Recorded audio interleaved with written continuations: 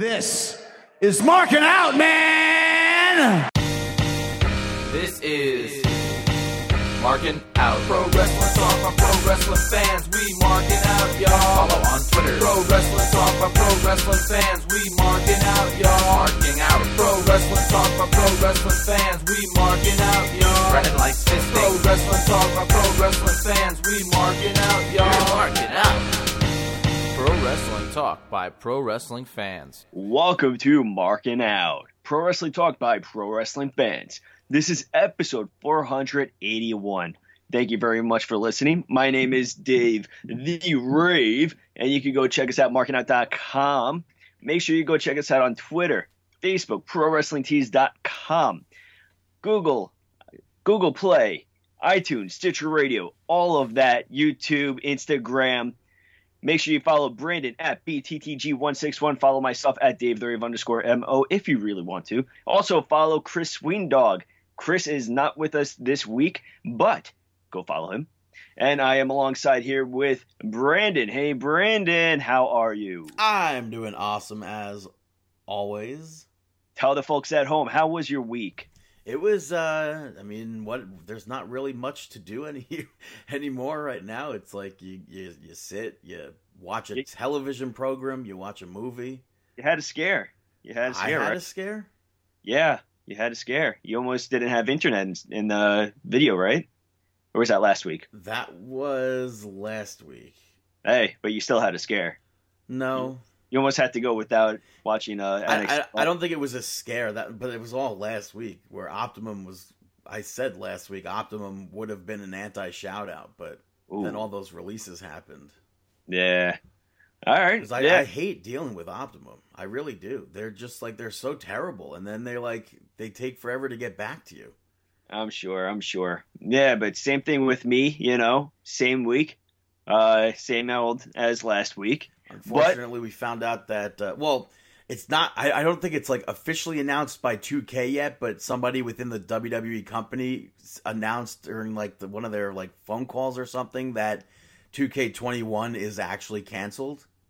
I saw the rumors of that. They did have the shareholder meeting the other day, so it may have been over there. But... However, though, WWE Games announced saying we have a huge announcement on the upcoming 2K series or whatever. It's probably going to be like a card game app. But they already have. They said, but we have some exciting news for video games or whatever. Monday, 11 a.m. 12. Wait. At some point on 12. Monday. I think probably noon Monday. Yeah, but did I say 12 a.m.? Yeah, it's okay. It doesn't matter because you don't even know if it's Pacific time or Eastern time. No. Well, I just specifically converted it in my head to Eastern Standard Time. But regardless, that's ProWrestlingTees.com/markinout. I think that's awesome. I'm hoping it. I don't think it's awesome, but I think it's great. I think it's great that they're not going to put out a 2011. We don't know what's the deal. For all we know, it could be it's not going to be the 2K series is unfortunately coming to an end. However, here's WWE 2K SmackDown vs. Raw or something. They could just be changing the title and nobody knows. Just because WWE 2K21 is canceled doesn't mean that they're not putting out SmackDown vs. Raw vs. NXT or something. I hope that they don't put out anything, period, for 2021. Well, they said they have exciting news, so if they're giving out... Dude, if they want to do something that's, make-up worthy, you could give us a whole lot of free DLC content for 2K20. Realistically, that's probably what they will do. I don't know if that's realistically. In all my years of playing that video game, they only gave out one thing free as a makeup DLC once. I think back when THQ was doing it with a downloadable masked Kane, I think. Hold on. I think that I wouldn't get my hopes up with anything with it. I think that it's just going to be a DLC. They're just hyping it up. I think it's going to be... And it better be free. It better be free. If you bought the collector's edition or the deluxe edition, it better be free. I think that it's going to be a DLC. I think that they should be doing video games bi-yearly. I don't think that it should, or biannually. I don't think that they should have a new video game. Isn't that twice a year? Huh? Isn't biannually twice a year? Yeah, biannually is twice a year. Well, I think that they should have it every 2 years, because I think, especially after this past year, you saw how awful. Look at NBA. How would you like? Hold on. I feel like they rush their product way too much in order to fit the guidelines, and WWE has such a quick a quick turnover rate where they have to update so much so often where it's not worth it. I feel like if you just have one, let's say you have last year's, and then just keep on putting DLCs out there to update it and update it. Hold on. And then 2 years later, you just put out a new one. Think about that though. Say they start working on the game, like let's say it would be 2K22 coming out. Okay. Next year. Look at the roster from last year compared to 2K22. Uh-huh. It's most of the people, they're all gone. Exactly. So if you're telling me it's a quick turnover, but if you're telling me they should work on a game every other year, yeah, for the whole year or whatever, leading to that every other game or every other year, by the time they get to that year of release, who knows? Like Hawkins and Ryder gone. Yeah, we spent so much time and effort working on Hawkins and Ryder, and now they're not even eligible to be in the game. Now we have to take out all our work. Well, I mean, they've done that in the past anyways. I'd rather have a clean game instead of an accurate game. They've taken people out like that, but not to have where they like the whole story revolved. I think one time around Benoit, so they had to delay that. I don't know. Took him out, if I remember correctly. But if you're doing it every other year and you're taking all the time and effort leading up to the one thing, and then half your roster doesn't exist in the company anymore, that's not a thing. They can't do that. I don't think they can do that, at least. I'd rather a clean, smooth game. They just need to really fix their problems. They need to get a whole... I guess the whole reason they blamed it on with Ukes last year because they left 2K struggling to get everything together. I think that's it's bogus. Possible. No, because the graphics got downgraded. Ukes took everything with them. I don't know what happened there. 2K being a video game company has the capabilities to bring in anybody to replace them because they are 2K. Yeah, but to replace them, if they take their stuff with them or whatever, then you have to start it from scratch. It's difficult to start something from scratch. It doesn't just happen overnight. Rome was not built in a day.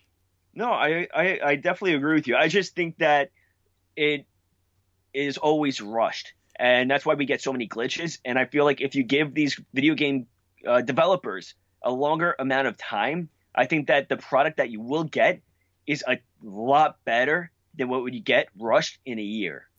Would you agree with that? They need to work out their problems. Yeah, but I don't think more time is going to do anything for them. I think so, because think about it. When do you start the video game production? You they only have maybe a few months to get everything accurate.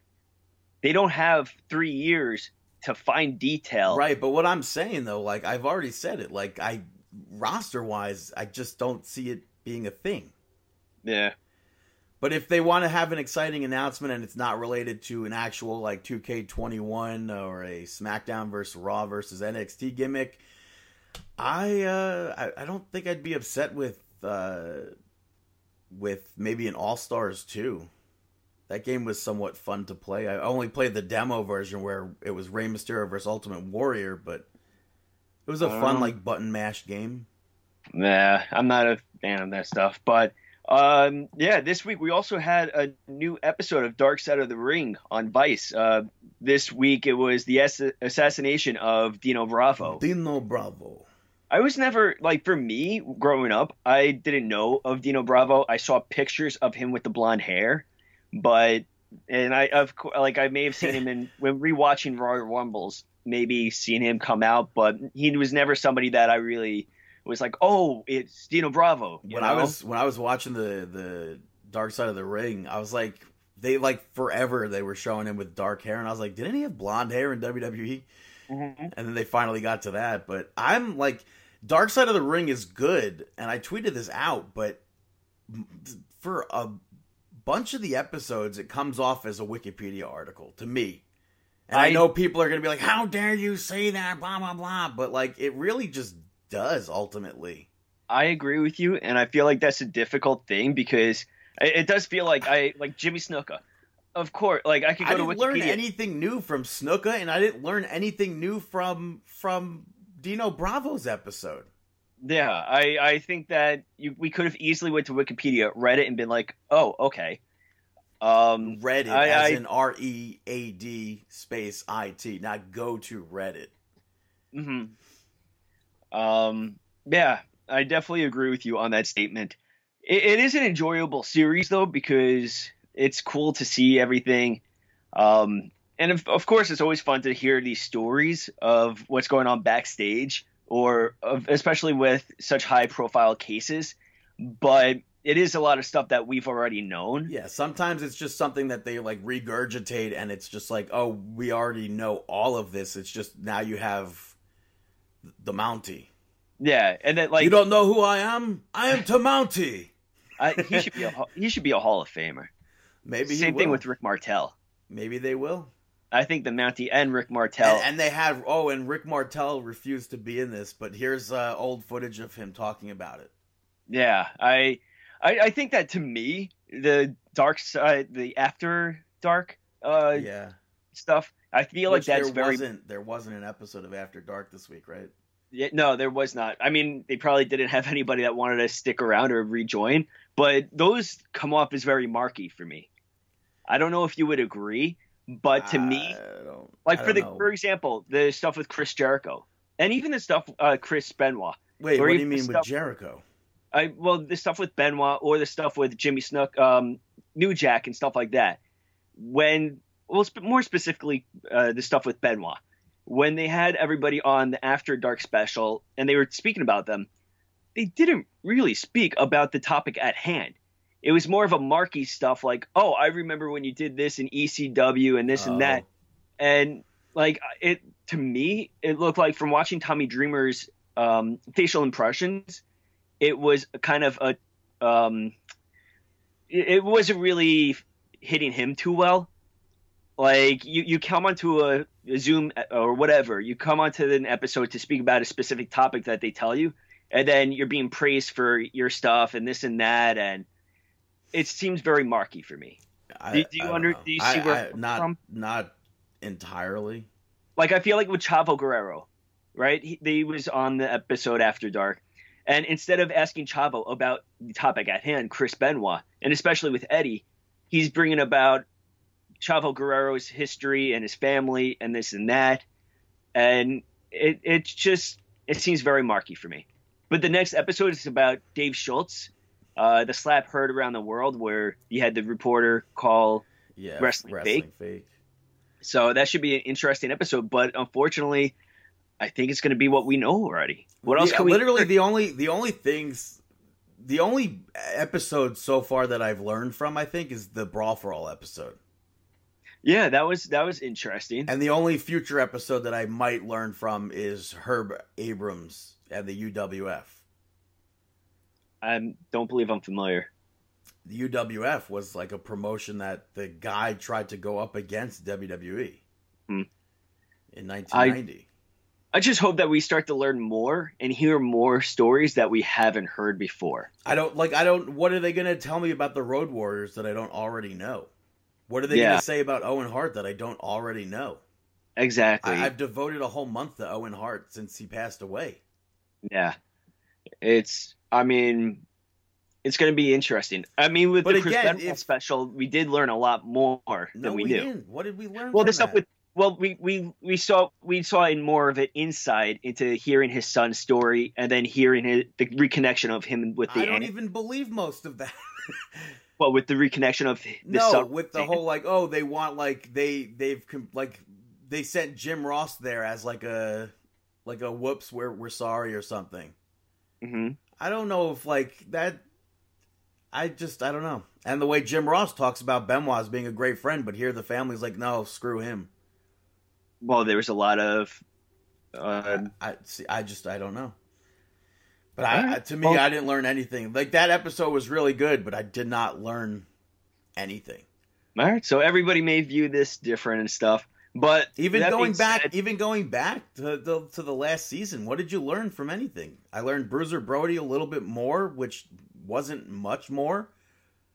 Gino Hernandez's episode. You already like if you're coming in from this as like a non-wrestling fan, you can learn everything. Yeah, if you didn't have Wikipedia, you'd be good. But let's get on to some AEW.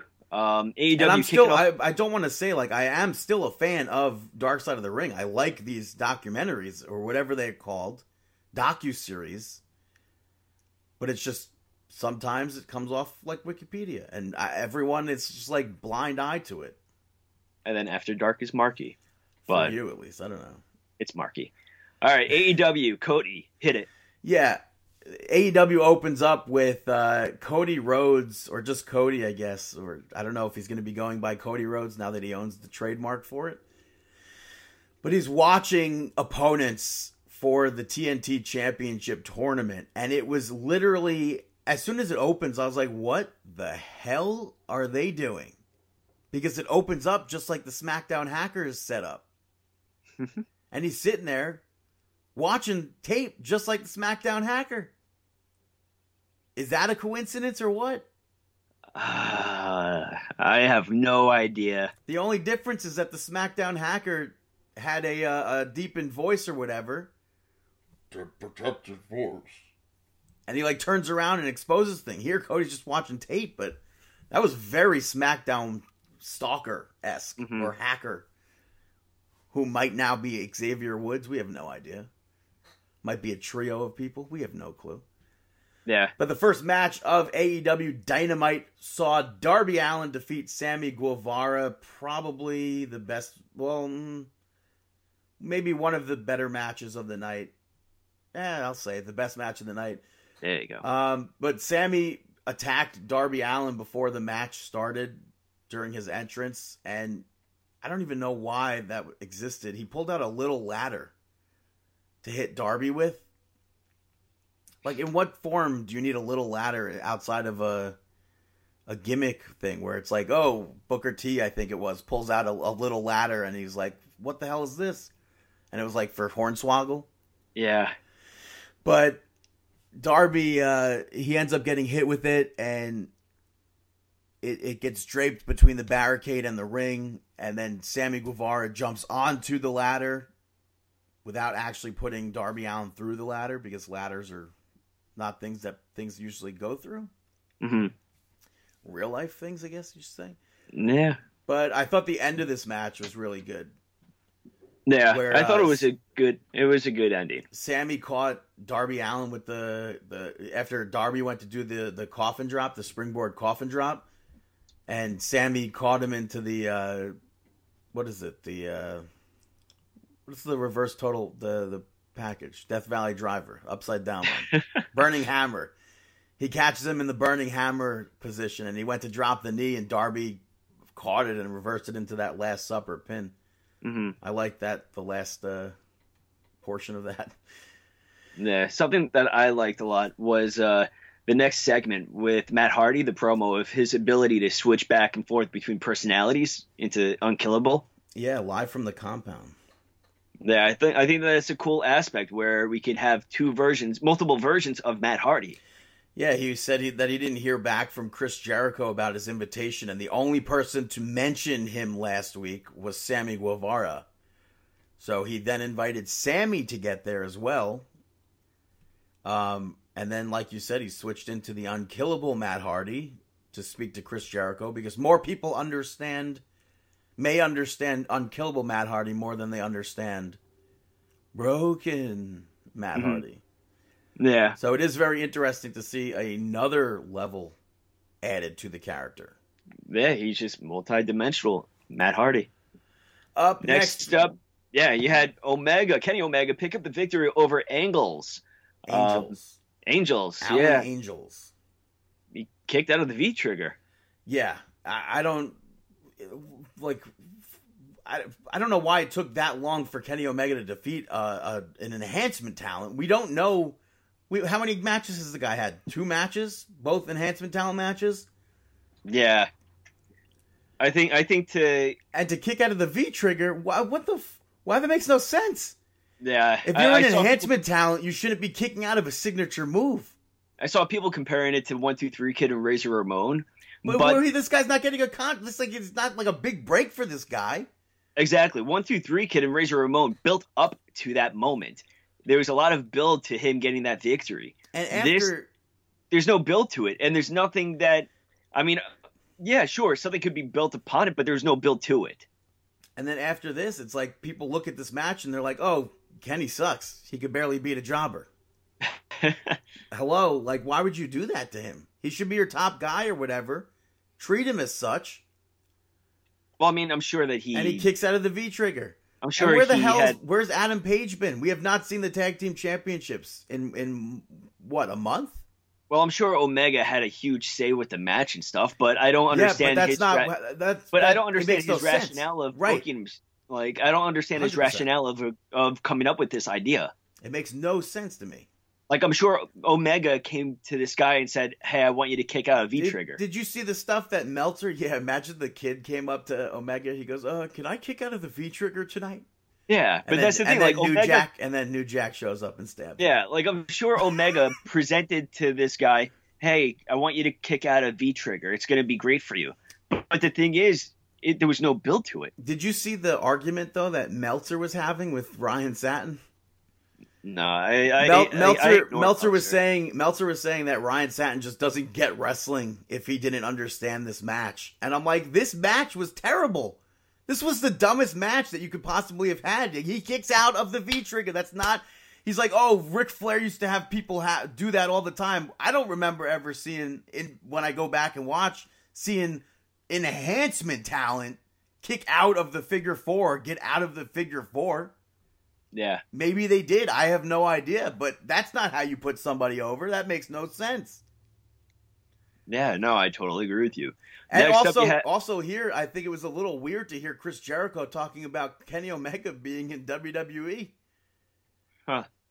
Yeah. Mentioning that he was in developmental and he was used improperly. Very interesting. Next up, you had Orange Cassidy pick up the victory over Jimmy Havoc. This was very boring to me. Call me crazy. Orange Cassidy is boring to me. Penelope Ford got up on the pony. Apron. One trick pony. I can't agree with that just because I've seen him actually wrestle. Mm-hmm. But Penelope Ford got up on the apron and tried to kick Dustin when he approached her. He grabbed her leg. She went into that split position, and Kip Sabian ran into the ring, dove outside onto the Best Friends, and then Penelope Ford almost hit Jimmy Havoc diving up the top rope, but didn't. And then Orange Cassidy wins and instantly gets attacked by Kip Sabian. Havoc joins in. Best Friends chase them off, and later on, the Best Friends got interviewed. Chuck Taylor puts a chain around his neck. I think that was probably the best part of the promo. I feel like I'm talking like Jim Cornette right now. Yeah. I don't know. And then Trent said he wants to fight Ford, but can't tell. Maybe I haven't seen enough of Cassidy, but that's what I'm seeing from the gimmick and stuff. But next up, you had an update from MJF. Yeah, in front of a mansion of sorts. I don't know if that's his family home. I wouldn't doubt it, but who knows?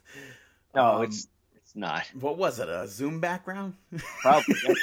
we've seen promos from his house before. Remember when he used to cut the promos about the true story of MJF? But we have no idea where that was. So come on. I don't know where it was, but he just basically gave everybody an update saying he is currently injured. So yeah, well, but that leads into Wardlow picking up a victory over Lee Johnson, which this was I know I said Darby Allin versus Sammy Guevara was was probably the match of the night, but this match and the following match were 100% how Kenny Omega versus Alan Angels should have been. Yeah. This was completely one-sided. It shows off Wardlow. He came out looking fantastic. This is how enhancement talent matches should work. Yeah. I agree. There's no reason. I get you want to build up people for potential. And also, but before you build up in potential, like maybe they're enhancement talent, okay? And maybe they have a potential of signing with AEW for a long term or coming back multiple times. But I don't think that that's a good reason to have your signed on center talent putting them over even to this extent. But it's not even like like James Ellsworth was I feel like it's a completely different case here even. Yeah, Ellsworth was under a contract. No, I don't think he was at that point when they brought him back to do stuff with he had a WWE Championship match and everything. I don't know. It wasn't also the start of WWE. Yes, but AEW, you want to start to build up these names that people could get behind. But next up, we had Brody Lee. But what was I going to say about I completely forgot what I was going to say. What were you saying? Damn it, I had something good to say. But yeah, so Brody Lee was interviewing someone for a spot in the Dark Order. And he said a lot of people in AEW haven't worked for their success. They've been given it. And then I guess they introduced a new member to Dark Order or accepted a new member. I don't know who it is, but that leads into his match, defeating Justin Law, who did not have a chopped chest this week. Makes you wonder if we had any splicing of the clips, Yeah, I don't know. But this, like I said with the last match, this is how enhancement talent matches should look. Of course. And then after the match, Brody stared Marco Stunt down, and Marco Stunt didn't back down. To me, that makes Brody Lee look bad. This isn't a cool thing because let's not forget, last week, 2 weeks ago, Archer dominated. Archer took him apart. And next week, we're going to be seeing Brody Lee versus Marco Stunt, but Marco Stunt didn't back down. Does that not make Brody Lee look bad to you? I don't think it makes Brody Lee look that bad. I think it makes Marco Stunt look like he's trying to stand up for himself. But for Archer to take him down a few weeks ago, I'm like, what if he is able to get more up on Brody Lee than he was able to get up on Archer, then I'm going to be having a red flag up. But how does that not make Brody Lee look bad, though? Brody Lee goes up to a little Marco Stunt to intimidate him, and Marco Stunt not only doesn't back down, he stands taller. It's like when Triple H went to the crowd, or Shawn Michaels went to the crowd and tried to intimidate a little kid, and the little kid stands up to them, and then Triple H or whoever it was ends up trying to act all intimidated. It just doesn't make sense. But let's get on to the bubbly bunch. Yeah, this pissed me off. I think last week, Tell me about it, Fournette. I think my favorite segment last week might have been the bubbly bunch. Yeah. Maybe the only saving grace from last week's episode. And unfortunately this week it could not save it. It's just I hate TikTok with a passion. And this was... Every one of them was just doing a viral TikTok video trying to make a dance of theirs go viral. Uh-huh. So that annoyed me. Yeah. Well, it happens. And I'll always be annoyed by TikTok. Always. There you go. Next up, you had Cody listening to a voicemail with Dustin. Yeah. Dustin, very interesting. Dustin saying that if he doesn't beat Kip Sabian here, he's done. A lot of this left a lot of room for editing, I guess. Mm-hmm. People I saw making their own videos of them calling up the big codester. So, interesting segment. I don't necessarily think it did anything for me. No, there was a lot of talk throughout the week. Maybe Dustin Rhodes is going to be retiring. I don't know why. randomly. I don't know. It was a stupid thing for me, especially because the main event Dustin defeated Sabian. Yeah. You know, it's like AEW's rushing everything. And even more there, it's like, why would Dustin Rhodes put his career on the line against someone who has almost no build-up? That's the thing. We're talking AEW should be known for zero build. They have zero build with their top guys. There shouldn't have been a shadow of a doubt here that Dustin was going to win. Well, there you have zero build because you have these enhancement talent trying to get put over by actual signed talent. You have the Matt versus Nick Jackson with zero build. Well, that's not AEW. Which AEW should be annoyed at because they had, and then you have leading up to that. Hold on. For a retirement match or a teasing retirement match, saying that he's putting it all on the line with zero build going into the main event makes no sense. In regards to that Young Buck match, which I think was one of the worst matches I've ever seen. Very, very potential. It was terrible. The cuts and everything was awful, but they had leading up on being the Elite. I went back to watch to see what I missed. They had AEW matches that weren't AEW matches on the show. A few matches from the backyards. Like, what are they doing? Yeah. But like we said with this, it made this match, the build, there was no build. No. It was just a TNT Championship Tournament match. Yeah. Brandy and Penelope Ford randomly started fighting each other behind the referee's back for absolutely no reason. That added zero. It made zero sense. The only thing that it did, it distracted a little bit for Kip Sabian to turn his back, see them fighting, and then Dustin hits the Canadian Destroyer to win. But them fighting completely took me out of that match. Yeah. Well, but next week we have, or maybe not next week, we have Cody versus Darby Allin in the tournament. We have Dustin versus Lance Archer. I saw a lot of people saying they can't wait to see Cody versus Dustin, but if it's not Archer, that's just it has to be Archer. Stupid. Archer has to dominate Dustin. Yeah. But, and then we also have Kip Sabian and Jimmy Havoc versus the Best Friends and Orange Cassidy in a no DQ match next week, which is weird because all their matches seem to be no DQ. Yeah, and apparently in 2 weeks they're supposed to be going back live. I'm seeing. So I don't know. Yeah, stupid. But let's move on to some actual sports entertainment and talk about some Monday Night Raw. Monday Night Nitro, which kicks off with Drew McIntyre about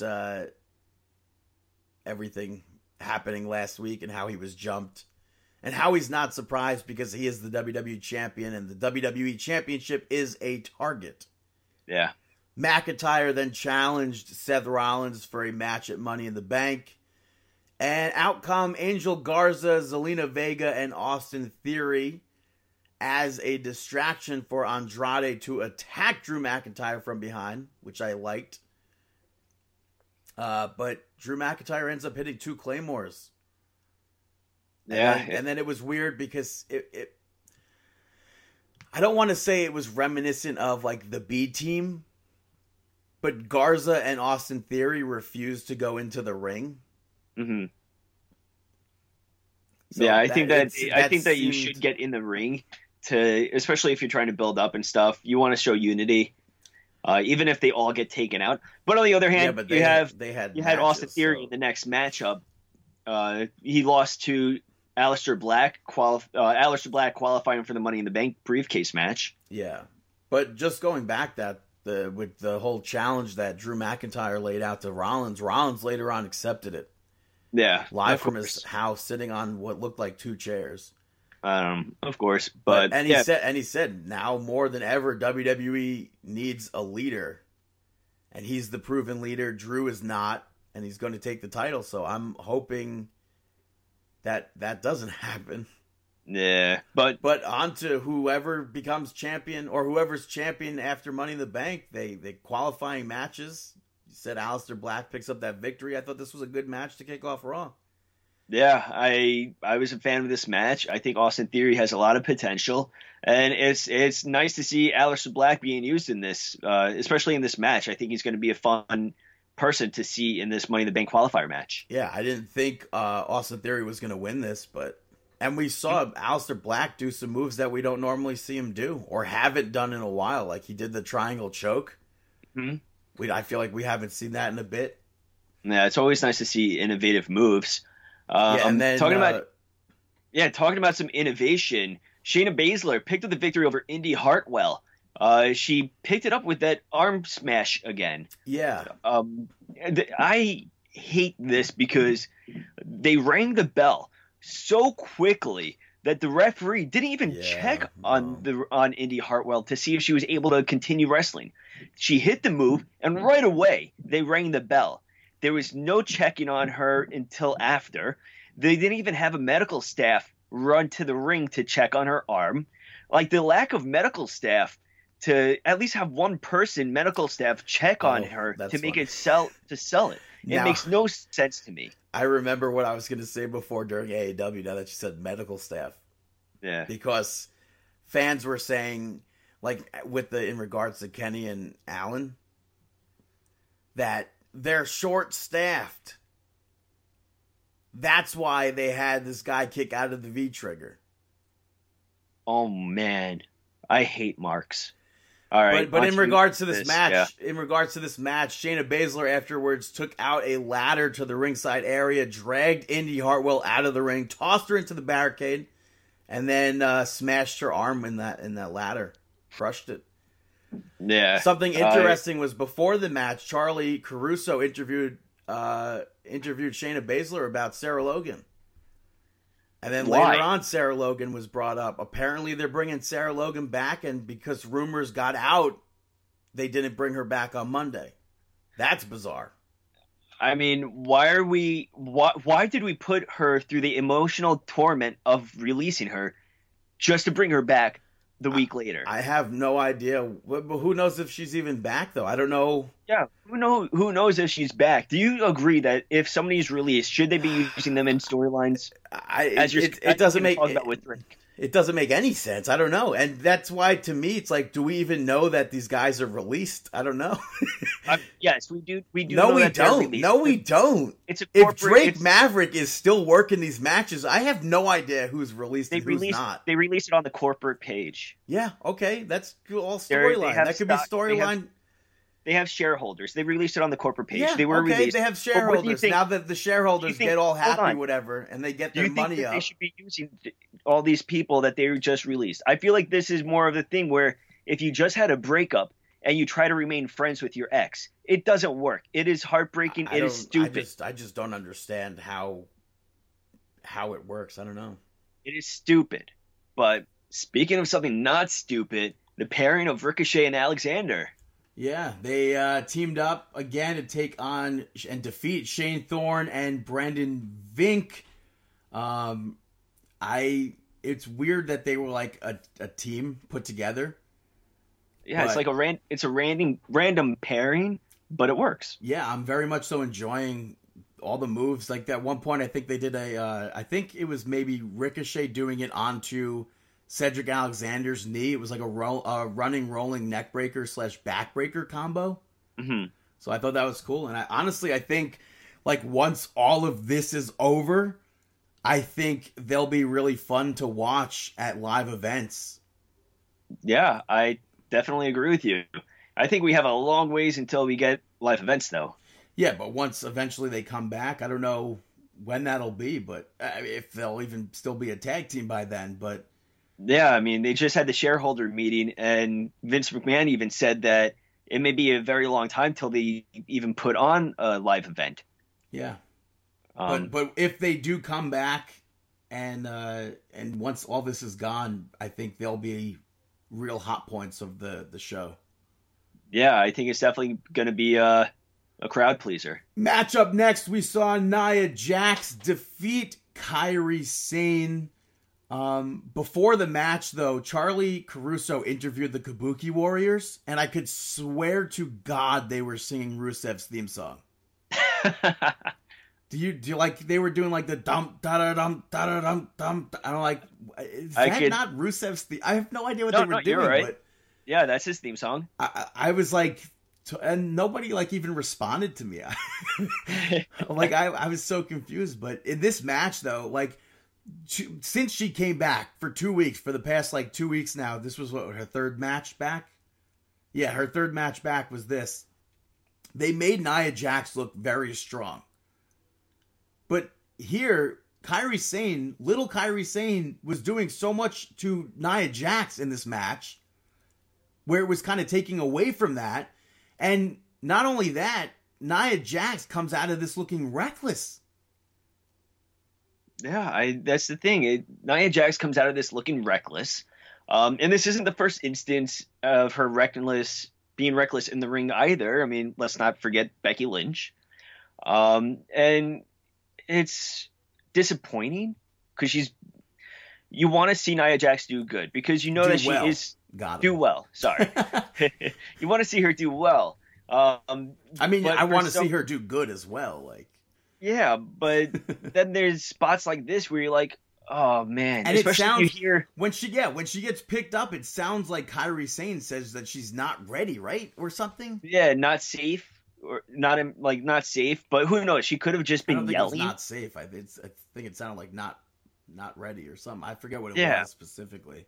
But I mean, even still, it's one of those spots. Yeah, I get it. You're trying to build up Nia Jax and stuff like that. But I don't know. What happens if it was a planned spot? Do you think? I don't know about that. We've seen planned spots like this we have seen this stuff a lot of time, like way more than we probably should, where they end up hitting the bottom turnbuckle and stuff. Yeah, I don't know. So maybe everybody is blowing it out of proportion, which is could be. Especially if you're going to be building Nia Jax towards Ronda Rousey, maybe. But who knows? Regardless, that's to ProWrestlingTees.com/Markin Out.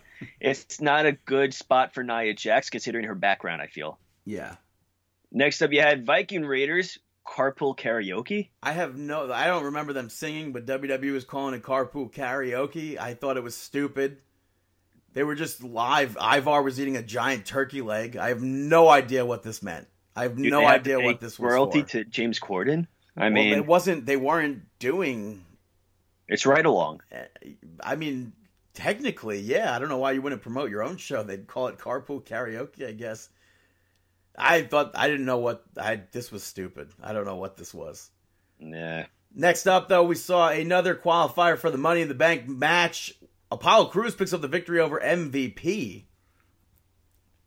I thought for a second we were going to see MVP winning this.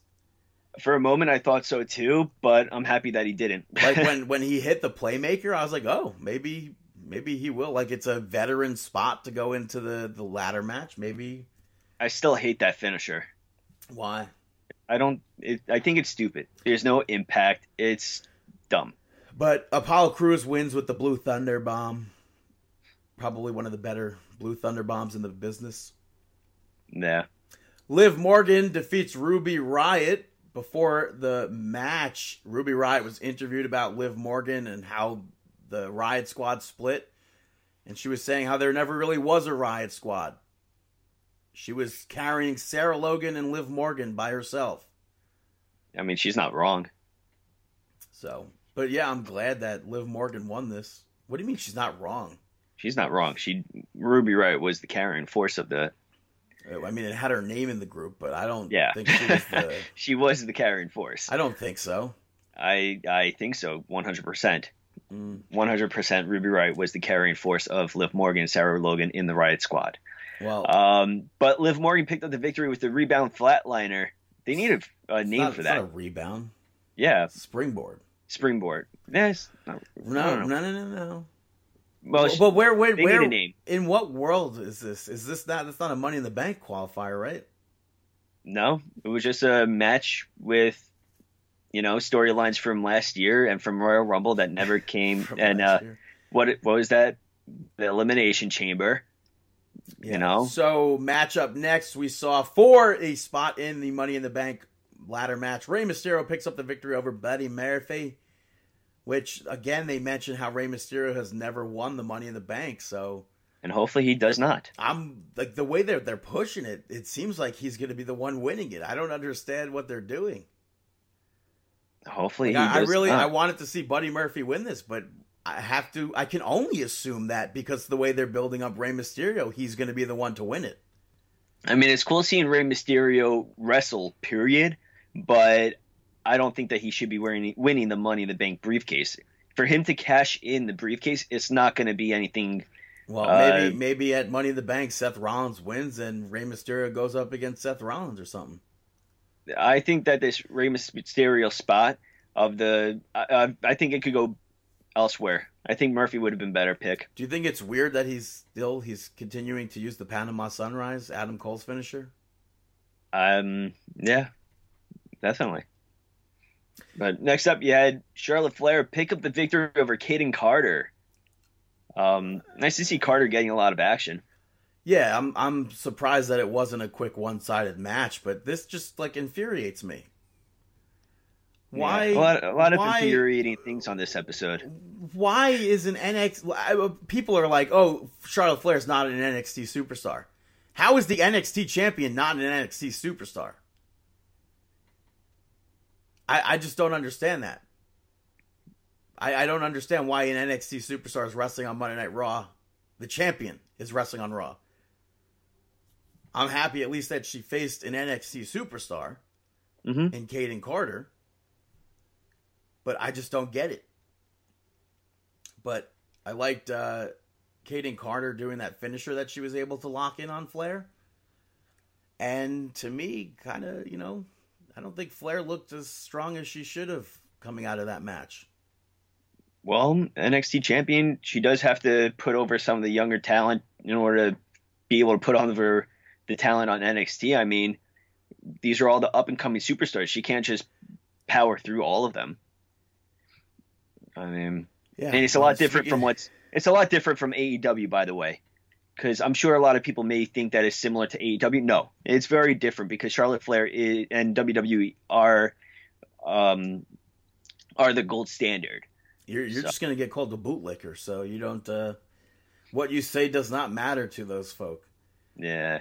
Up next, though, throughout the whole night, they had Lana and Lashley in the gym of the Performance Center.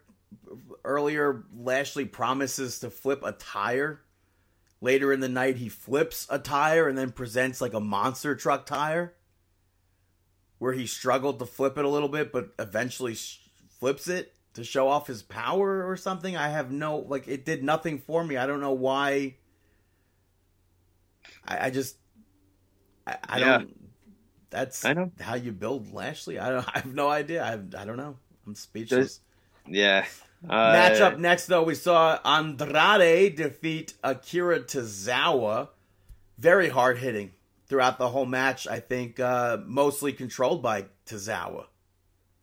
And I liked this match more than I liked Rey Mysterio versus Buddy Murphy, which was very unfortunate because I had high hopes for that match. I got high hopes. But the match ends with that hammerlock DDT off of the top rope. Yeah. I like that he's he's innovative in using that finisher off the top rope a lot. Yeah. I don't know what to call it though. Like top rope? Yeah. But it's not off the top rope, it's like draped off the top rope. Hanging. You could say hanging. And I forget what I think Orton had like a specific name for it, the DDT. Hangman.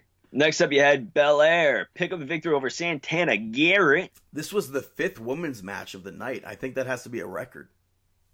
Yeah, I believe they had like 11 or 12 women featured on Monday Night Raw. I don't see anybody talking about that. I think that should be all over the news sites.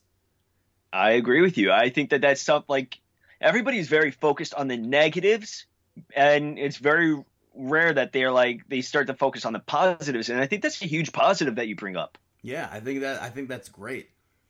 Totally. Not so great. Like, Asuka is great on commentary, but during this match, the Street Profits were on commentary, and they were just yelling, and I thought that was horrible. Asuka yelling on commentary, I think, is great. Street Profits, yeah, all throughout the match, I thought was terrible. Yeah, at least Asuka's saying stuff, you know? And I thought we were going to see, like, the Street Profits before the match cut a promo on the commentary table to introduce Bianca Belair. Mm-hmm. I thought we were going to see them cut their promo and introduce her, only to have her, like, yell at them and tell them to be more serious. Now, who knows what the hell's happening? We got the Viking Raiders doing carpool karaoke. I mean, maybe next week we're going to see her do exactly what you're saying. Maybe we'll see a backstage segment where she's like, what are you doing on commentary? You're not taking this serious. All you're doing is yelling on commentary. The whole point was for them to, like, be a more serious contender for the Viking Raiders, who are now doing goofy gimmicks in the car. I mean, you might as well add Kermit and Miss Piggy while they're eating a turkey leg and sitting in the car enjoying driving.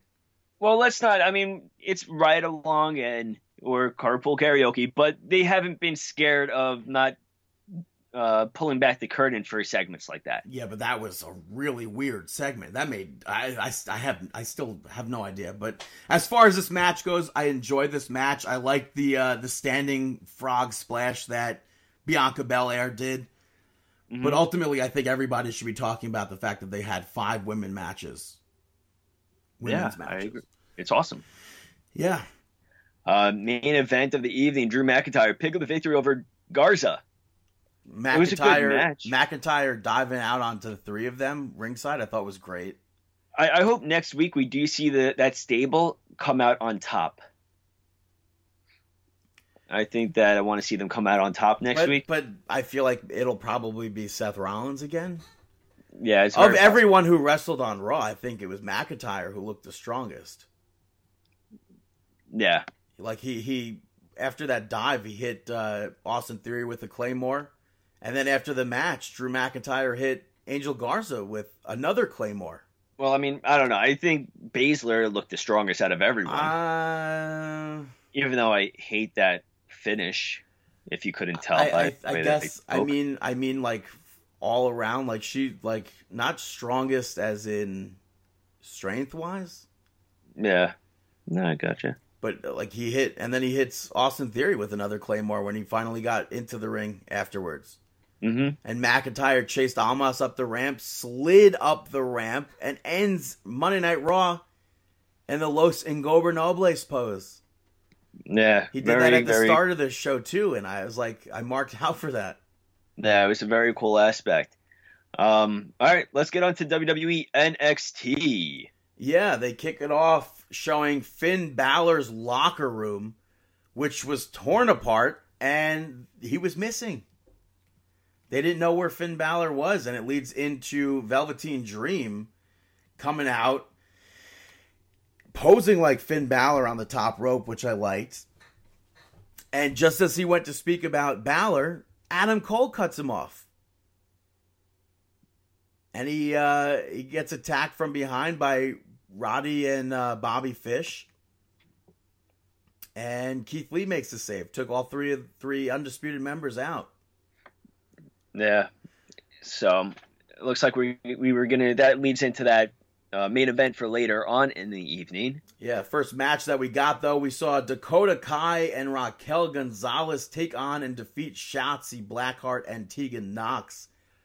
I very much so enjoyed how much Shotzi was controlling for the first few minutes of this match. Yeah. And I hope we get more of this match and more of the team of Shotzi and Tegan Nox. The way that they work together, it's like you would have thought that they were a team for years. Yeah, I definitely like the pairing. They did like Shotzi did like the aided crossbody off the top rope, like the I guess you would say maybe a springboard at point. Mm-hmm. With Tegan Nox holding her arm. I thought that was great. Yeah. And I'm such a fan of all 4 of them. I agree with you. It's exciting to see them, what's going to happen. Up next, they played a hype video for Drake Maverick for the interim Cruiserweight tournament, championship tournament. And I think they made him re-record his video that he released after he was let go. Hmm. Because it was the same words, but shot differently and had better sound. Yeah. So that was weird. But Jake Atlas picks up the victory over Drake Maverick. In that match, you had Jake, Drake, and Drake, or Drake, Drake, and Jake, whatever you want to say, because Drake was the referee as well. But Atlas hits that cartwheel DDT off the top rope to win. Yeah, the LGB DDT that he used to use on the indie scene. But really, we have no idea what's in store for Drake Maverick. Yeah, I mean, we spoke about it earlier, so there's really no point to beat a dead horse on this one. Jake Atlas was interviewed afterwards, and he tried to call Maverick over, but Maverick was just looked defeated, shook him off, and just left. Yeah, and then Mackenzie Mitchell interviewed him later on, and he's like, maybe everyone was right about me. Yeah, it doesn't make any sense with what they're doing right now. It's very confusing. Even if they fired him or didn't fire him, but kept him in the grouping with a lot of people that were actually fired for pure storyline, I think it's dirty play. I don't know. But honestly, for me, Drake Maverick had one of the best matches in Impact TNA history against EC3. So yeah, we know there's no doubt from us. No, of course. Next up, you had Keith Lee and Priest. That good old segment. They're in an interloop vortex of just always intertwined. Yeah, it was like a hype video for Keith Lee, but then Damian Priest was there talking about how Keith Lee's been avoiding him. Which is good because he's like, I could beat him. He just doesn't want to one-on-one I can beat him or something. But it's good because we don't want to see Lee versus Priest again. Please break out Priest into something better. Hello, that's definitely going to happen. Of course, but I mean, I want to see a lot more of Priest. He's good. I'm sick and tired of Priest, Lee, and Dijak. Well, the next match in the interim Cruiserweight Championship tournament was Kushida defeating Tony Nese. Ooh. But Nese should have won. These matches, though, have been really good.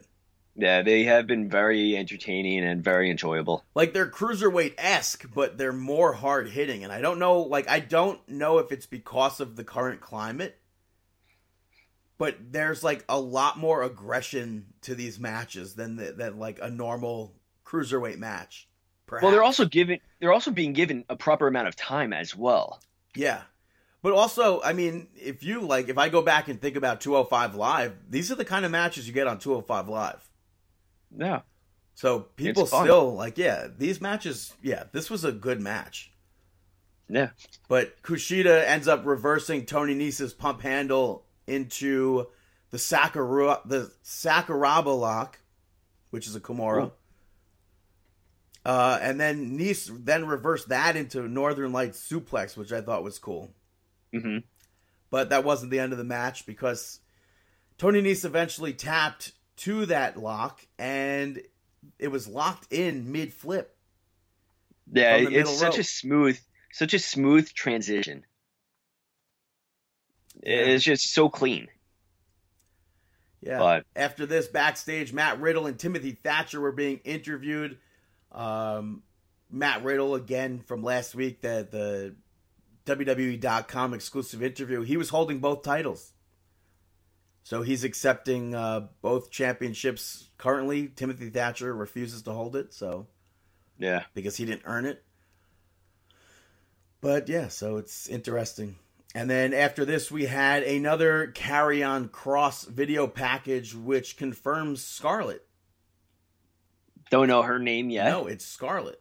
Oh, it is Scarlett? We don't know. I think it's probably just going to be Scarlett, but... Gotcha.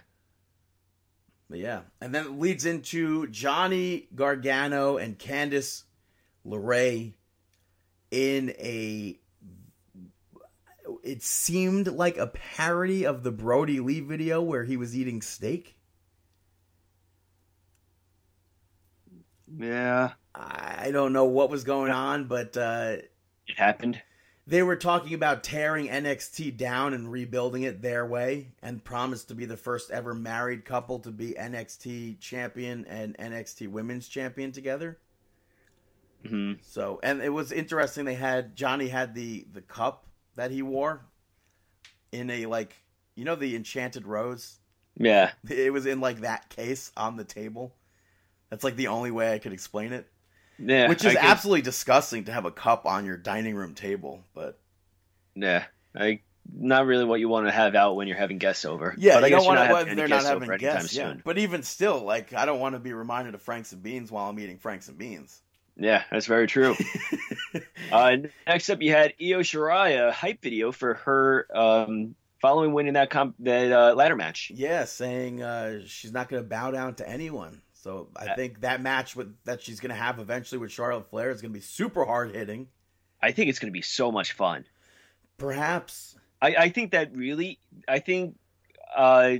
I'm highly anticipating this match, which is funny because if you put Charlotte Flair versus any of these women on NXT, I feel like we would all be highly anticipating it.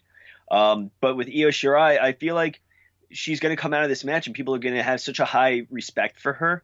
And I think it's going to be huge. Yeah. Match up next, though, we saw Mia Yim defeating Jessie Kamea, which it's been a while since we've seen Kamea. Like, we saw her in the Battle Royal in January. But before that, I think it might have been like the first round of the Mae Young Classic in 2018. So she's like not really been used. So maybe this I didn't even recognize. Yeah. But I think she did a low spinning heel kick, which I thought was cool. But the main takeaway from here is that after Mia Yim picks up the victory, Charlotte Flair came out and Mia Yim accepts Charlotte's challenge. It was a weird promo too. It was like a backhanded promo, but I have to say, Mia Yim, the way that she was reacting to it, it didn't really sit well with me. In what way? I don't know. It seemed like the reactions to the words were off. Well, Charlotte said that Mia Yim helped make her a star in her first match, so now she's going to get the chance to make Mia a star. Yeah. Like, I didn't see that as I didn't know if it was true or if it was sarcasm. Well, that was her first match in NXT. That's like a thing that they're using. Yeah, I don't know. Next up, you had Chelsea Green and Rob Stone. A little promo. Photo shoot and hype video. Yeah, at the Green Rider household. Where, we assume that's where it was. Yeah. But Stone, which again, that's a weird thing to see. It's so weird, but whatever. But Stone was hyping up Chelsea Green to be a future champion, and she herself said she's going to be a future NXT champion. I agree. Match up next we saw was El Hijo del Fantasma making his WWE in-ring debut on TV, at least. Picking up the victory over Jack Gallagher. Phantasma has adapted to the WWE style very well. I didn't see any sort of like Sin Cara, like original Sin Cara-esque anything to him.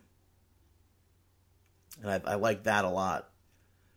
But Gallagher kept going after Phantasma's mask, which is like pretty on par with like every big match in Mexico.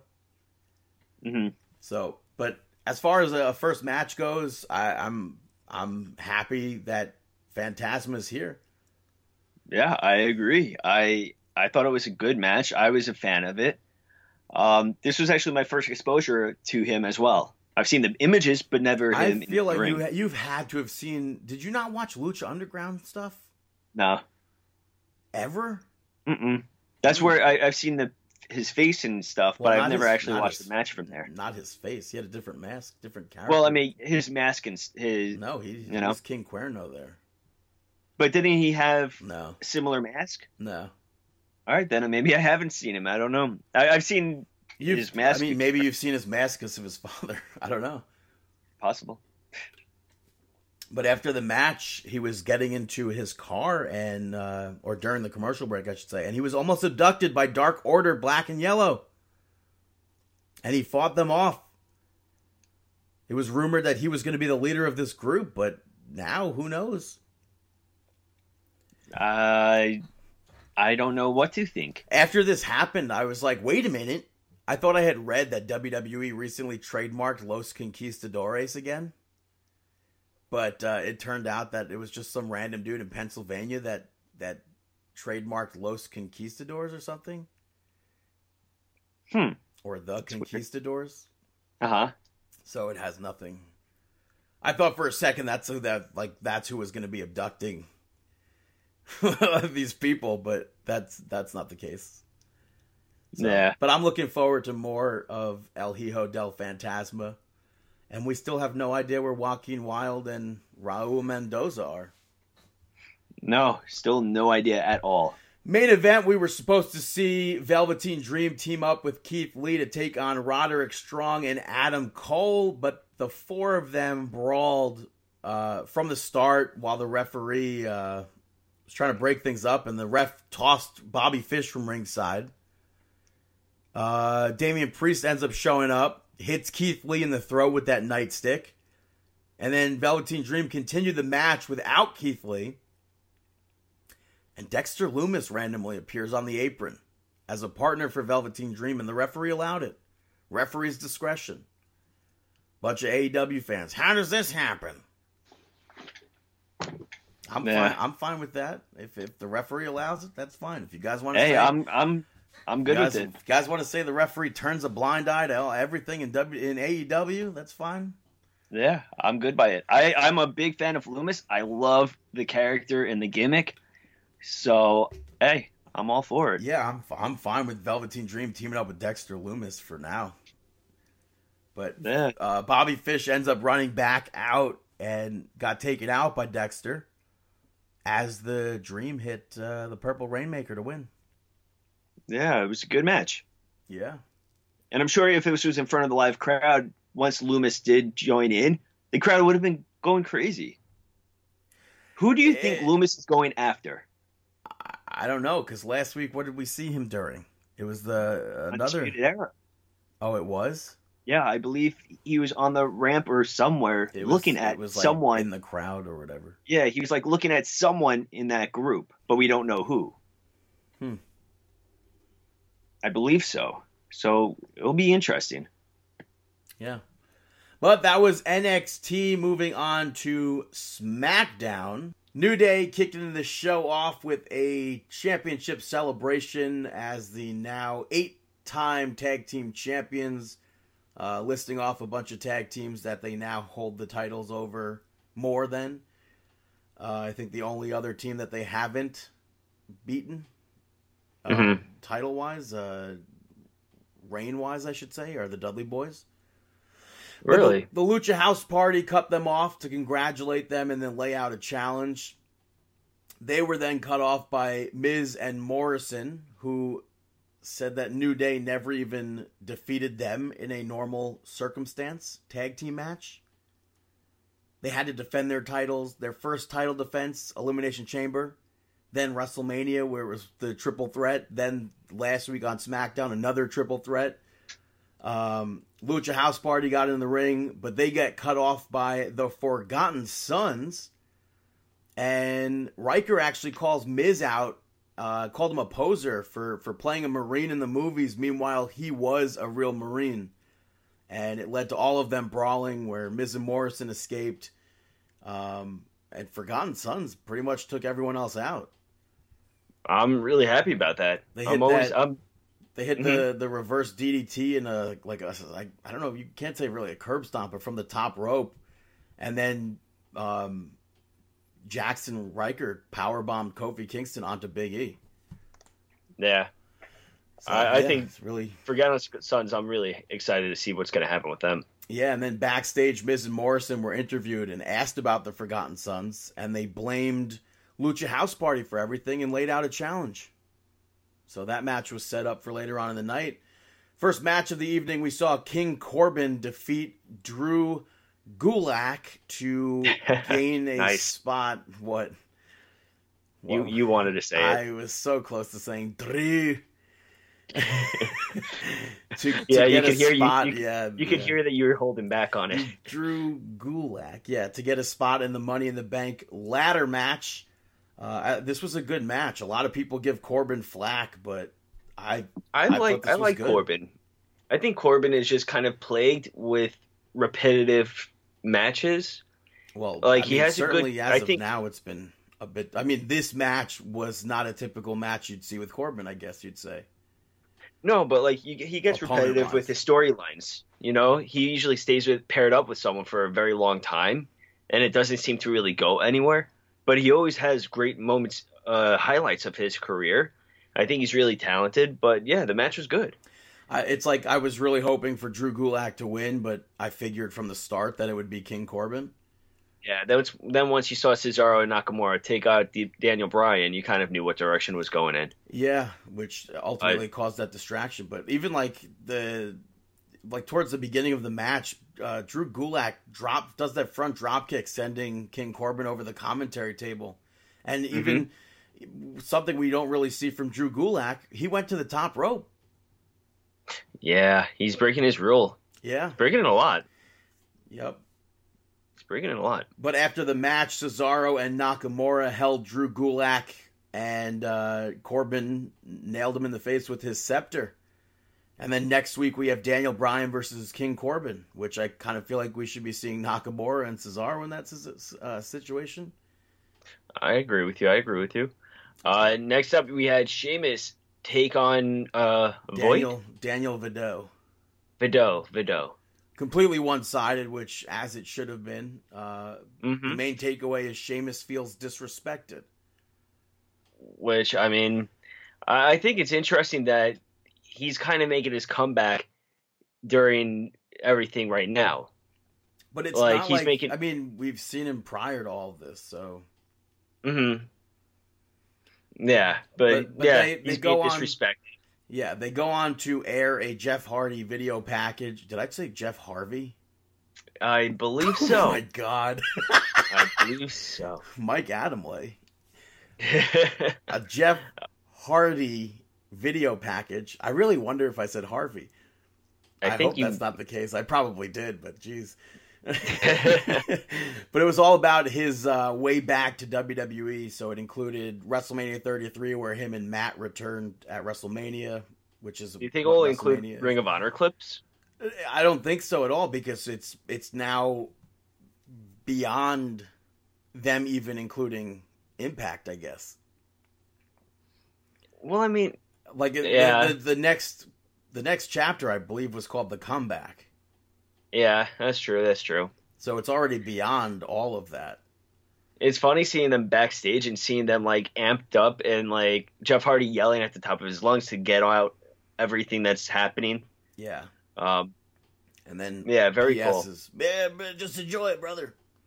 Yeah, and then Big Show like has a connection with them and stuff. It's cool. My boys are back. Yeah. But after this Jeff Hardy segment aired, Sheamus kind of like did a stare down with Michael Cole and not really attacked him, but like knocked the headset off of his head. Yeah, that's why you don't want to have a staring contest with Sheamus ever. And that's all. Also, by the way, right after John Morrison and The Miz already made their entrance, so it was weird that like Sheamus was already like back out or something after. Yeah, but watch, they told I'm him, assuming. Watch, he probably like during the break, they're like, "Dude, you got to go back out there and do this." I just assume that it's probably leading towards Sheamus and Jeff Hardy feud, because we saw. I think, was it last week, maybe, where he was pissed off? They aired the Jeff Hardy video, and then he was pissed that, like, you're talking about Jeff Hardy and you're not talking about me? Yeah, and then it just so happens that Jeff Hardy video airs right after Sheamus. The only thing that stinks is that Sheamus, you want to see him build up with victories, while Jeff Hardy making his return, you want to see victories. So we're seeing two returning superstars. I mean, like you said, Sheamus has been around for a while already. It's also a weird way that they went with this, because we did see Jeff Hardy already return. Yes. Maybe they're trying to hope that we forgot about it. I don't know. Well, he had that new finisher and everything. Yeah. Next up, you had Lucha House Party pick up the victory over Miz Morrison. Very surprising. Yeah, John Morrison did I don't really even know what to call it. I'm going to call it a rolling Alabama Slamma. Or Alabama Slam? It seems accurate. I'll go with it. Why not? No, let's say it. I forget, somebody else does a move that was similar to that, but it turns into something else. I forget who does that, but Dorado and Metallic are so good in the ring. They're so exciting to watch, and I hope they get used more. Yeah, I definitely miss Kalisto too. But like them in the Elimination Chamber match, their stuff in that match should have like shot them to the top sooner. Mm-hmm. And I don't know if the current situation that we're in with the COVID and everything, if this was like everything was normal, I don't think we would have seen a match like that. I don't know. I don't know that felt a lot like a match that, like, I mean, we wouldn't have seen something like Sheamus and Daniel Vidot. It would have been probably an outside talent. Of course. Yeah, for sure. So it's very interesting. Yeah. Next up, you had Lacey Evans pick up the victory over Sasha Banks. Bayley was at ringside, and unfortunately, Bayley may have helped cost Sasha the match. Yeah, Bayley had a little picture of Lacey's daughter on a popsicle stick. Yeah, that was pretty funny. Lacey is now in the Money in the Bank match as well. But yeah, she qualifies. But during the match, interesting because that wipes out everything with Bayley Banks set up, or at least for now. Right. But Lacey Evans during the match grabbed Bayley outside, and Sasha Banks was able to smash her hand into the ring post. And then throughout the whole match, she was working the hand, which I thought was really nice. What did you think about that initial hit of the post, though? I didn't like. I don't know. Did you have a problem with it? I thought it was good. I kind of did because it looked it wasn't as smooth. Because I was just like, why is she? It legit looked like she was like throwing the punch at the turnbuckle. Oh well. Like it didn't look well to me. What I didn't like was when Lacey actually did hit the woman's right, even though her hand was hurt. Like before that, she couldn't do a move because her hand was hurt. But now she does the woman's right. Bayley put Sasha's foot on the rope.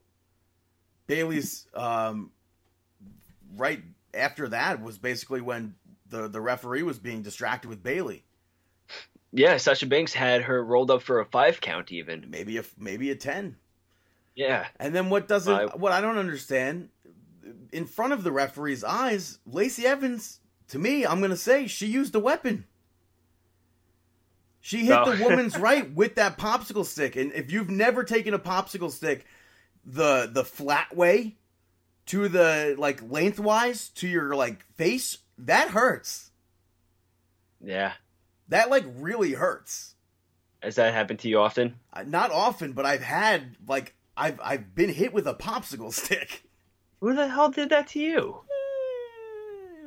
Let's call them out. Yeah. Put them on blast. But afterwards, Tamina Snuka, or just Tamina, came out and kicked Bayley, super kicked her, and Sasha was just team bad. Chilling. Banks didn't do anything. Well, let's not forget Sasha Banks yelled at Bayley too during her match, like stay out of this. So we still have friction with Sasha Banks. May not be in the Money in the Bank briefcase match, but obviously friction is starting to build with her and Bayley. So this is obviously going to build for the long term. I don't see like Sasha Banks costing Bayley the match against Tamina at Money in the Bank. Huh. I don't. Why? I don't see that. Why not? Okay. I think Bayley might be the longest reigning SmackDown champion right now, and then you're gonna give the title to Tamina? Yeah, no, you're right. She's not gonna cost her the. I mean, could it be a DQ? I don't know. Where maybe Sasha Banks tries to help out Bayley, quote unquote, but gets caught. And ends up getting Bayley DQ'd. Maybe the Money in the Bank ladder match opens the show, and then they fly all the way from Connecticut to Florida to interrupt Bayley's match. I think it's going to be very interesting. But talking about interesting, next up you had that historical aspect, the little walk down memory lane, Bray Wyatt and Braun. I was expecting a lot more from that segment. I was disappointed. I feel like this has been like a promo that we've all seen before. wasn't really anything new. It was just. I mean, I don't know how you could actually get something new out of that. But yeah, but it wasn't anything. I was like, expecting I feel like a lot we've more. seen this promo before. I mean, and 90% of the people in it they're not even in the company anymore. I thought that was funny too. They had literally Jericho, Ryback. I think Hawkins was there. I already said Jericho. Harper, Ambrose, Harper, Rowan. Yeah. Oh yeah, Rowan. For some reason, I keep on forgetting he's not with WWE. Yeah. I don't know. Match up next for the WWE Women's Tag Team Championships. Bliss Cross successfully retaining the championships over Carmella and Dana Brooke. Before we get into the match, I gotta say, Bliss and Cross, I love watching their entrance because I love the how in sync they are with each other. Yeah. Have you ever noticed that or no? Yeah, they're like they are spot on. I don't know if they cue each other or if they just practice this a million times. But when they when they walk down the ramp and everything, and then they get onto the ring, onto the apron, their motion is so in sync where they get onto the apron and they get into the ring. It just lines up perfectly, and every time I'm like, that's cool. Perfect 10. I like during the match when Dana Brooke did that crossbody off of the barricade, and she starts celebrating, and Corey's like, no, don't celebrate, get her in the ring. And he was like, I kind of have like stake in this match. Yeah. I thought that was funny. But the ending of the match, Alexa Bliss and Nikki Cross using that flapjack DDT combo finisher, I thought was like really cool. Yeah, it was really sweet.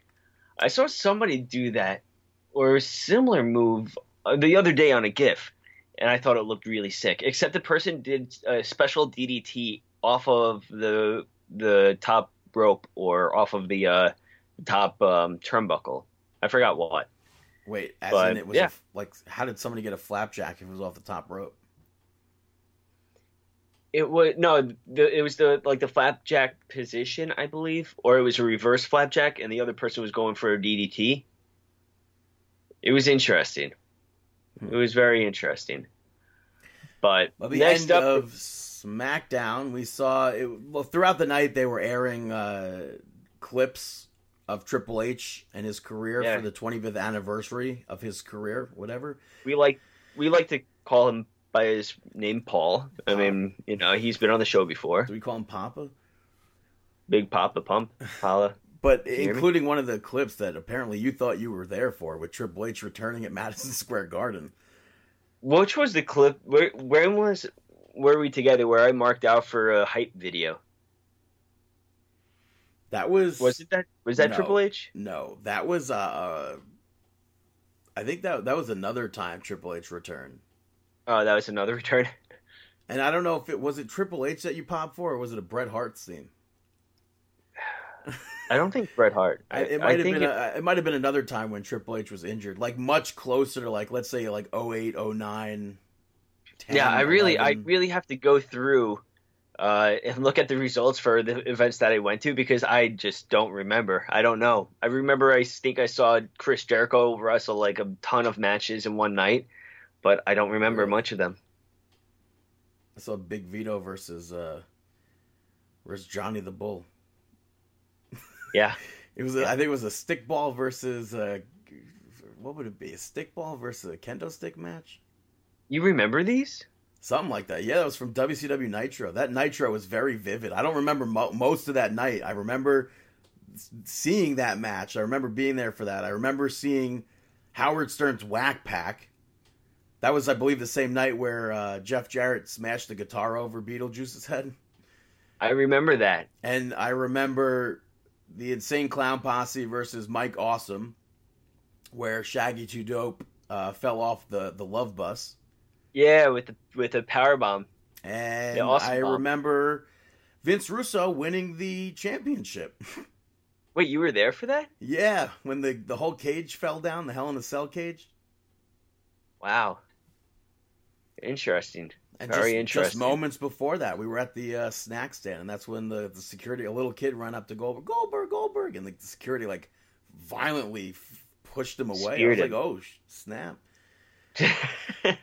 But let's get on to Paul. We had the whole segment. Triple H was there live in person. He got a haircut. We saw him live on the bump on Wednesday, not with a haircut. Weird to see him with looking hair very in much like 2020. a Foley. Yeah, but he was there live, gets cut off by Shawn Michaels. They did some comedy bit about social distancing, which I thought was funny. They aired some DX bloopers, which who knew those existed? I remember seeing some of them. I also got to say, I thought it was kind of funny where he went for the water bottle to do his spit, and the guy took it out of his hands. I don't know if I've ever seen any of those bloopers. Did you see that at the end, at the entrance? No, I didn't. Oh, really? You would have popped. Triple H, his little spit of the water into the crowd. Yeah. You didn't see that? No. What did he do? He was about to do it. He had the water bottle and stuff, and he was about to do it, but some production guy walked past him and grabbed the water bottle and walked away. Well, I guess that's not really. That wouldn't be. I'm sure that'd be all over every news site if he did it. Yeah, and Triple H was like looking at the guy, and he was just like, "Okay." I thought that was pretty funny. But Stephanie McMahon FaceTimed in, calling out Shawn Michaels for trash talking her, which I thought was funny. And then Ric Flair, and then he's just like that, like insulting his eye and everything like that. Yeah. Then Flair was on FaceTime just to cry for some reason. And then Road Dogg showed up. Yeah, it got Triple H hung up on him and then got another call and they cut to commercial, but it was Road Dogg. And then that's Triple H hung up on him. And then Vince McMahon showed up live in person and went through some things that sucked in WWE history. Yeah, brought up some bad memories. Double Lee Hooker. And how about Bailey, this is your life? I like Bailey. It's not her fault. And then he goes, and he's like, a lot of people would be here cheering, but that's the first row. The second, everywhere else would be boring. Boring. You sound more like Richard Nixon than Vince McMahon. I think Vince sounded not like himself tonight. He's looking very thin. I don't know. He's also 74 years old. Yeah. But he is looking thin. But it's always good to see Vince McMahon out there. I don't know. I also don't want to see him out there at 74 years old. It was still like it was a very bizarre segment, but I was like, I enjoyed it. I don't know what else to say about it. Vince McMahon told Triple H to wrap it up and left. I thought it was funny. It was funny, and then I didn't understand the point of them cutting off HBK. Like he kept on cutting off HBK with the FaceTimes, and I was just like, is this going to lead to this? Is he going to super kick him? It just didn't make sense to me why he kept on cutting him off. It's funny that Flair said, "Don't let him end this by super kicking you." Yeah, but it was an interesting 25-year celebration. I don't think there's not many other people who get those celebrations. I guess Undertaker, I think, had it at a Survivor Series. Yeah, then Vince was going to turn off the lights on them. Yeah, and the only other person that I remember having a 25th anniversary celebration was Chris Jericho at the Garden. I don't recall, but it was a live event. It wasn't. Oh, gotcha. Yeah. Well, Vince McMahon turned off the lights and everything, and then ends with some crickets. Yeah. That was SmackDown. That was a very interesting way to end SmackDown.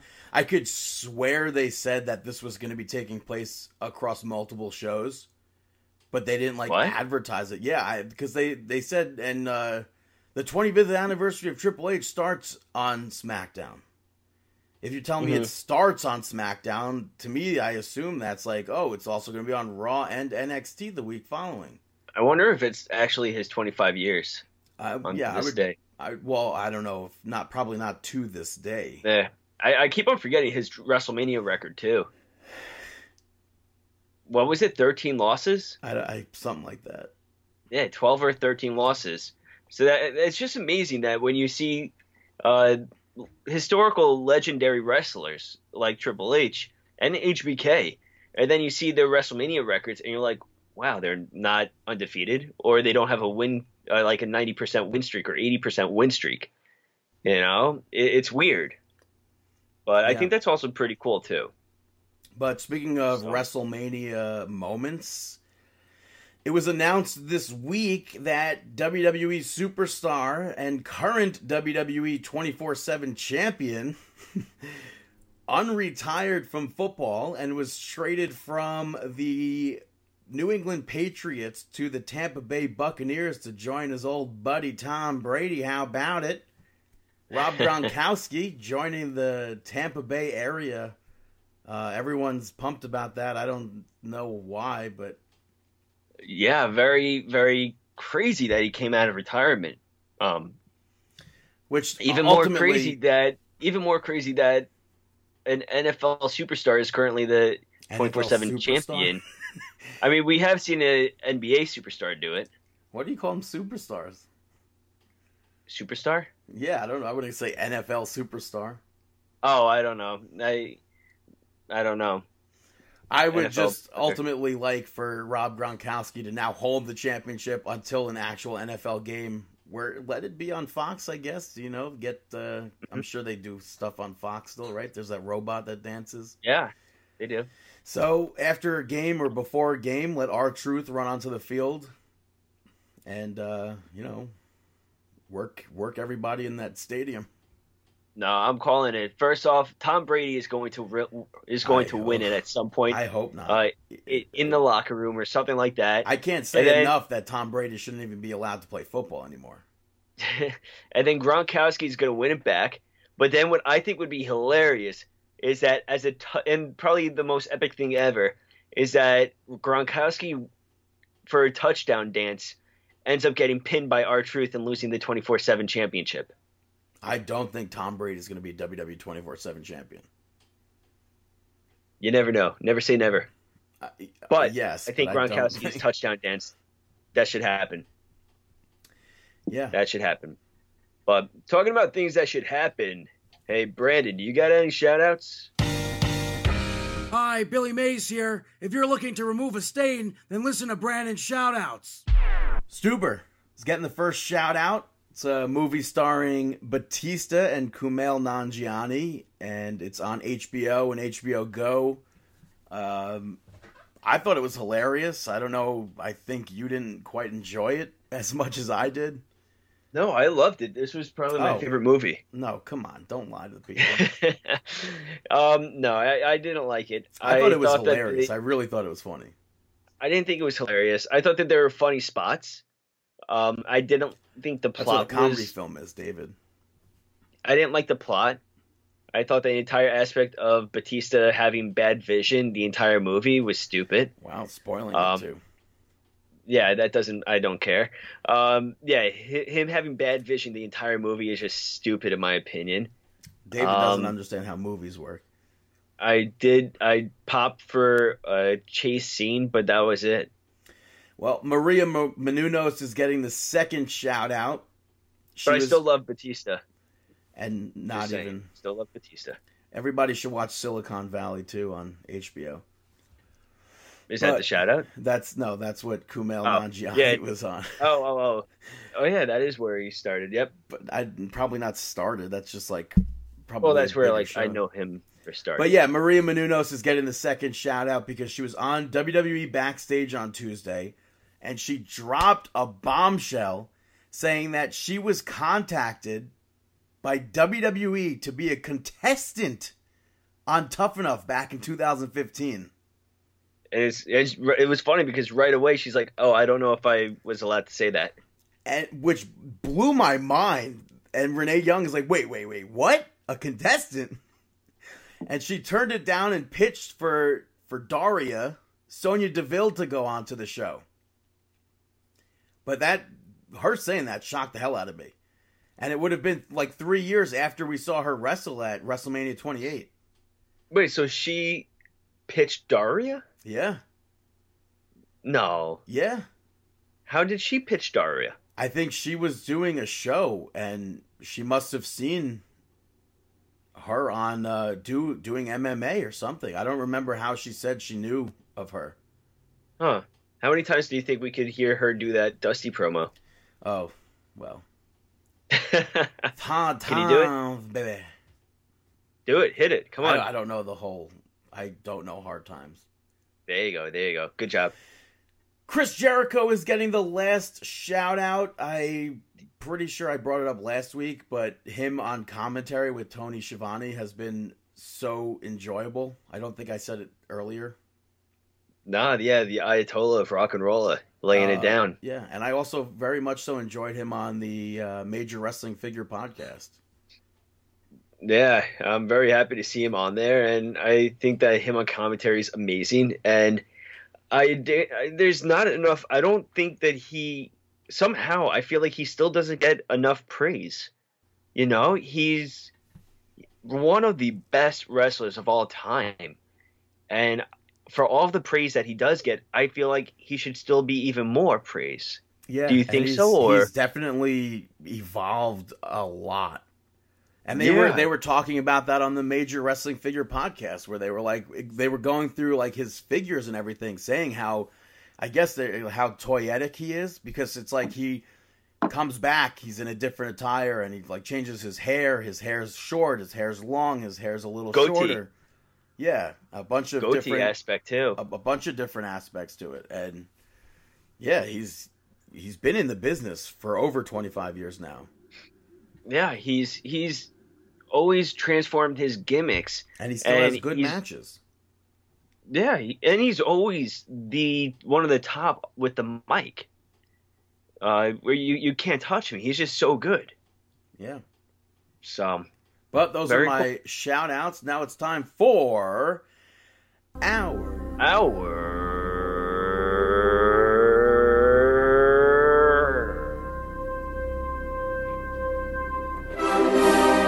Mark Out Moment of the Week. Mark Out Moment of the Week. No, don't say that.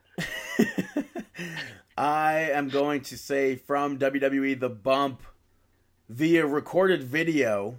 The Rock showed up to congratulate Triple H on 25 years, which it's like crazy enough that Triple H was on the show in the first place, but then like the most famous person from like our childhood generation, like in the world today, one of the most famous people, The Rock, shows up on The Bump. I pop big time for that. Yeah, Chris Jericho even put out a video for congratulating him on 25 years. Oh, that's cool. Yeah. So, I mean, that's what, I mean, just to backtrack with Y2J, that's one of the amazing things with him, too, that even though he's in AEW, he's still verbally interacting with a lot of these WWE superstars, who, I mean, because they're all brothers and stuff. Yeah. And I think that's awesome. But whether or not Triple H saw it or responded was another thing, right? Who knows? Who knows? I also marked out Grapple Clips on Twitter, posted clips from a dark match from 1998 of Aaron O'Grady versus Vic Grimes. Aaron O'Grady is Crash Holly, by the way. I thought it was awesome. I'd like to see the full match. They were doing things like way ahead of their time, and I would have been super happy seeing that in a crowd, not knowing either of them. And Vic Grimes, I'm not used to seeing, period. And to see him even at a tryout like that is wild. But then seeing Crash Holly. And apparently they were both signed after that to developmental. After that match. Crash Holly, though, he was doing stuff that, like, people do these days in Pop 4. Yeah. I mean, same thing could be said with people like Owen Hart back in the day, you know? And I was thinking about that the other day when I was watching, well, not like last week, when I was watching the old WrestleManias and stuff like that, and watching Owen Hart in the ring, and I'm thinking, like, this is like 1992, 93, but in Japan, that was really the norm. Yeah. You know? Like 91, 90, 92, it was normal for these guys to do moonsaults and cartwheels and 450s, whatever it is. And just what Owen Hart was doing was blowing my mind. So as a little kid, I could only imagine what it would have been like to see one of these New Japan matches back in 92 when I was actually younger. I could only imagine my mind would have exploded. And it's just a weird aspect to think that across the world something like that was taking place. Yeah. Do you have any? Right? That is like it's a weird aspect. Yeah. Because the only way that you would find out about it is VHS. You didn't have internet. You didn't have anything else.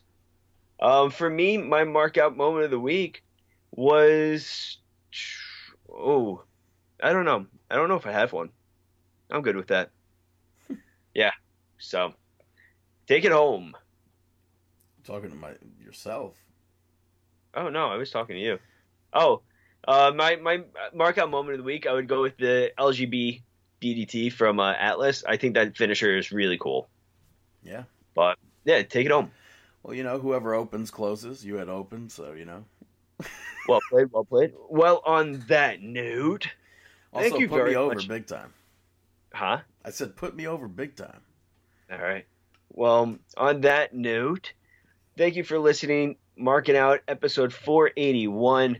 We appreciate all of your support. Make sure you check out all the past episodes, markingout.com, Twitter, Facebook, Google Play, ProWrestlingTees.com/markingout. Make sure you watch all of the Cooking with Brandon episodes on YouTube. Make sure you follow Brandon. Now they're telling people they have to tell people not to drink bleach again. Yeah, don't drink bleach. Also, don't inject bleach either. But yeah, make sure you follow Brandon on Twitter at BTTG161, right? Yeah, and Instagram, same. Yeah, Instagram, BTTG161. Make sure you check out Chris Sweendog. Don't follow me, it's okay. But we'll see you next week here on the podcast, and we wish you the